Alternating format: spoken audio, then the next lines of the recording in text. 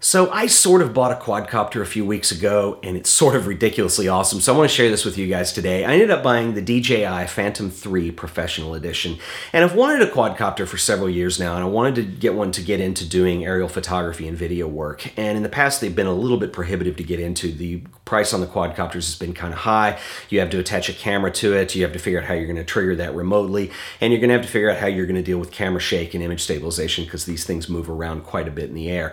DJI have done a wonderful job of providing something that I think at a very fair price point gives you a lot for your money. You've got a great quadcopter that's very easy to fly, and you have a very good camera in it. I want to give you a demo. I want to show you some footage and get into this a little bit, but I do want to say one thing before we get going about the FAA, or the Federal Aviation Administration. They announced in the US 2 days ago, so on Monday, that they are going to now require everyone who is going to own and operate a drone, which this falls in the category of, to register your plane. And so basically what that means is you're going to go to their website starting December 21st, and I will put a link to that in the show description. And before you fly, if you just bought one, you need to register it. And what they're going to do is they're going to assign you a number that needs to be displayed on the aircraft. And so it's really no different than a commercial airplane. For the first month, it's free. Then they're going to charge $5 of registration. But what this does is it allows the FAA to have a database of who is operating drones and who is flying. And it also hopefully provides a little bit of accountability and responsibility for pilots who are going to be flying these. And having said that, DJI have done a wonderful job of making something that is very easy to fly, extremely easy to fly. You can get in the air with little to no experience and start rolling pretty quickly. Having said that, you do still need to exercise common sense when you're using one of these, and they do require responsibility because you're putting something into the air.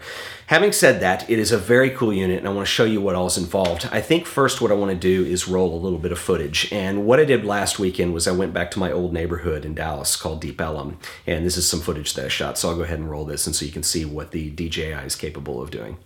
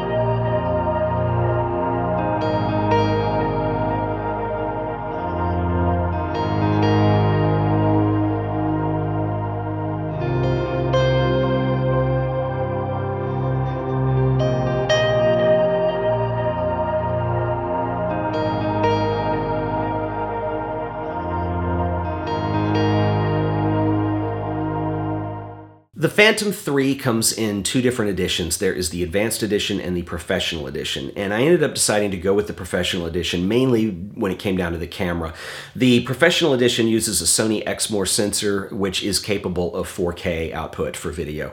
And I wanted to max out the resolution, so that was a big deal to me. The Advanced version does not shoot 4K, and it uses a Panasonic sensor.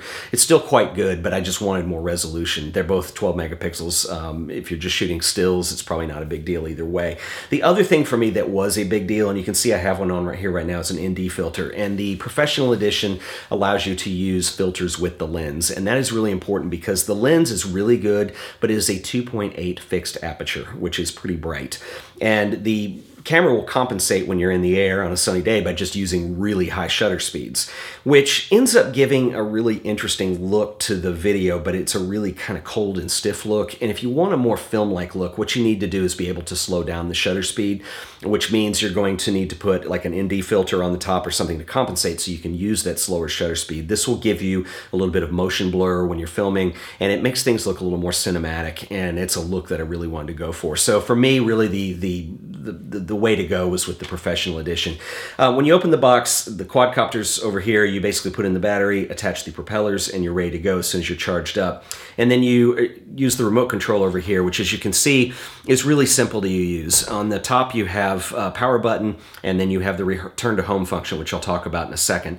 It uses a smartphone or a tablet, whichever you choose to use. The app is excellent.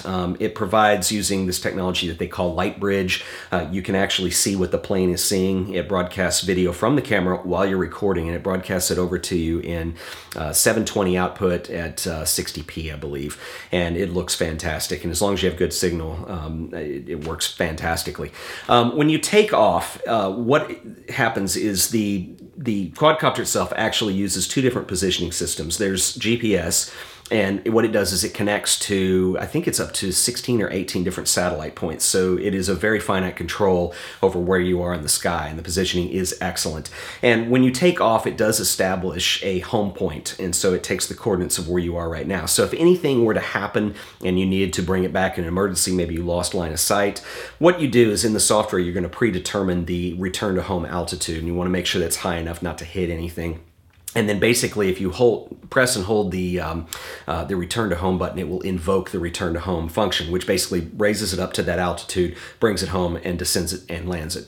And it's also built into where if any time you're in flight, you lose contact with the quadcopter via the remote control, if all of a sudden they can't talk to one another, I think after 5 seconds, the helicopter goes into return to home function. So it's a really nice safeguard, and it's really nice to have GPS included in that. And there's a lot of functionality that you can get into, which is really more than this video would be appropriate for with using GPS. There's a secondary positioning system. It uses what it's called VPS, which is a visual positioning system that uses sonar, and it's basically a good ground-to-ground positioning system. So if GPS isn't available, or if you're flying indoors, or if you're doing video in a large room that's inside and you don't want to use GPS, it has a secondary positioning system as well. I want to give you a little demo of the Phantom, and let's go ahead and put this in the air. I've already calibrated the quadcopter. I've got the app set up, and so to get it into the air, what you do is you take both the thumb controllers, push them in towards the middle of the unit, towards the bottom, and that's going to start the propellers, as you can see.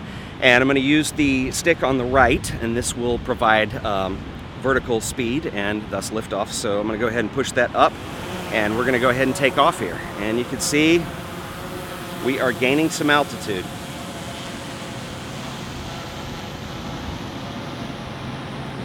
Right now we're at about 40 feet, and as I mentioned earlier, the maximum height on this is 400 feet, so we're going to go ahead and I'll take it up. The left controller also controls the rotation of the aircraft, so as I'm rising, I'm going to move that a little bit to the left there, slowly, and we'll get a nice pan of downtown there.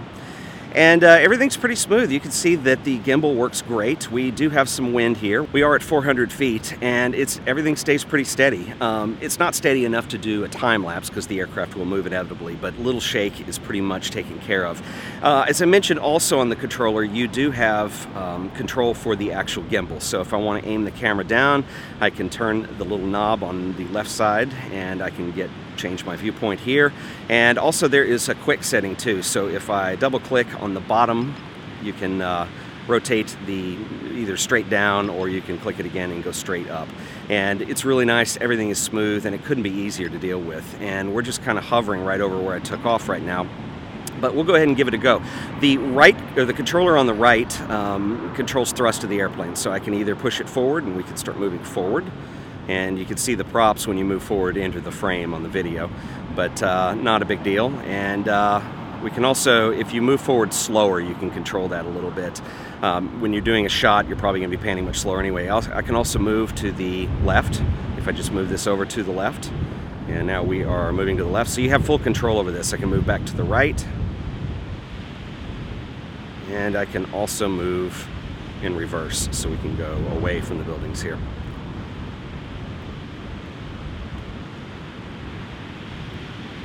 So I'm going to go ahead and do some flying, and you guys can see how this works.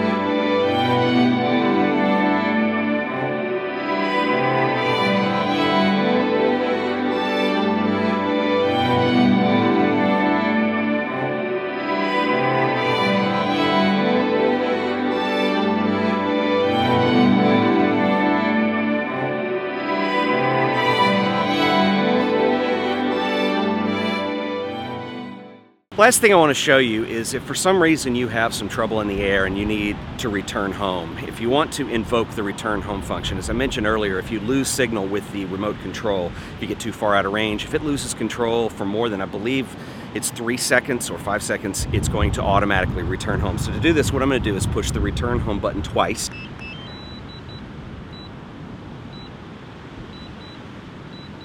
And so you can see it goes ahead and invokes it, and I know it's really bright out here and you're probably not going to be able to see this, but you can cancel it if you want. What it does is it takes the quadcopter up to the predetermined altitude and starts the descent home, and it's beeping telling me it's going to do that. So you want to keep an eye on it as it's coming in, and we're going to see how accurate it is, because what it did is when we started up, it set a home point, and we'll see how accurate that is with the GPS as it actually comes down. And you still have control over the plane while it's descending. So I'm going to go ahead and turn it so it's facing us, so you'll be able to see us here.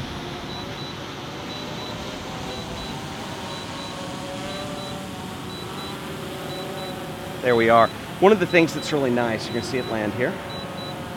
And touchdown. We've got it. And it goes ahead and shuts itself off. Now, one of the things, you still have control while it's doing the return home function, because as I mentioned earlier, this thing can't actually see. And so you don't want to hit anything on the descent. And so it's really important to maintain that visual sight while you're flying. The Phantom 3 is very easy to fly, and it's really easy to get beautiful footage with. And if you're interested in getting into a system like this, I would recommend a few accessories. The first would be some kind of nice bag or carrying case.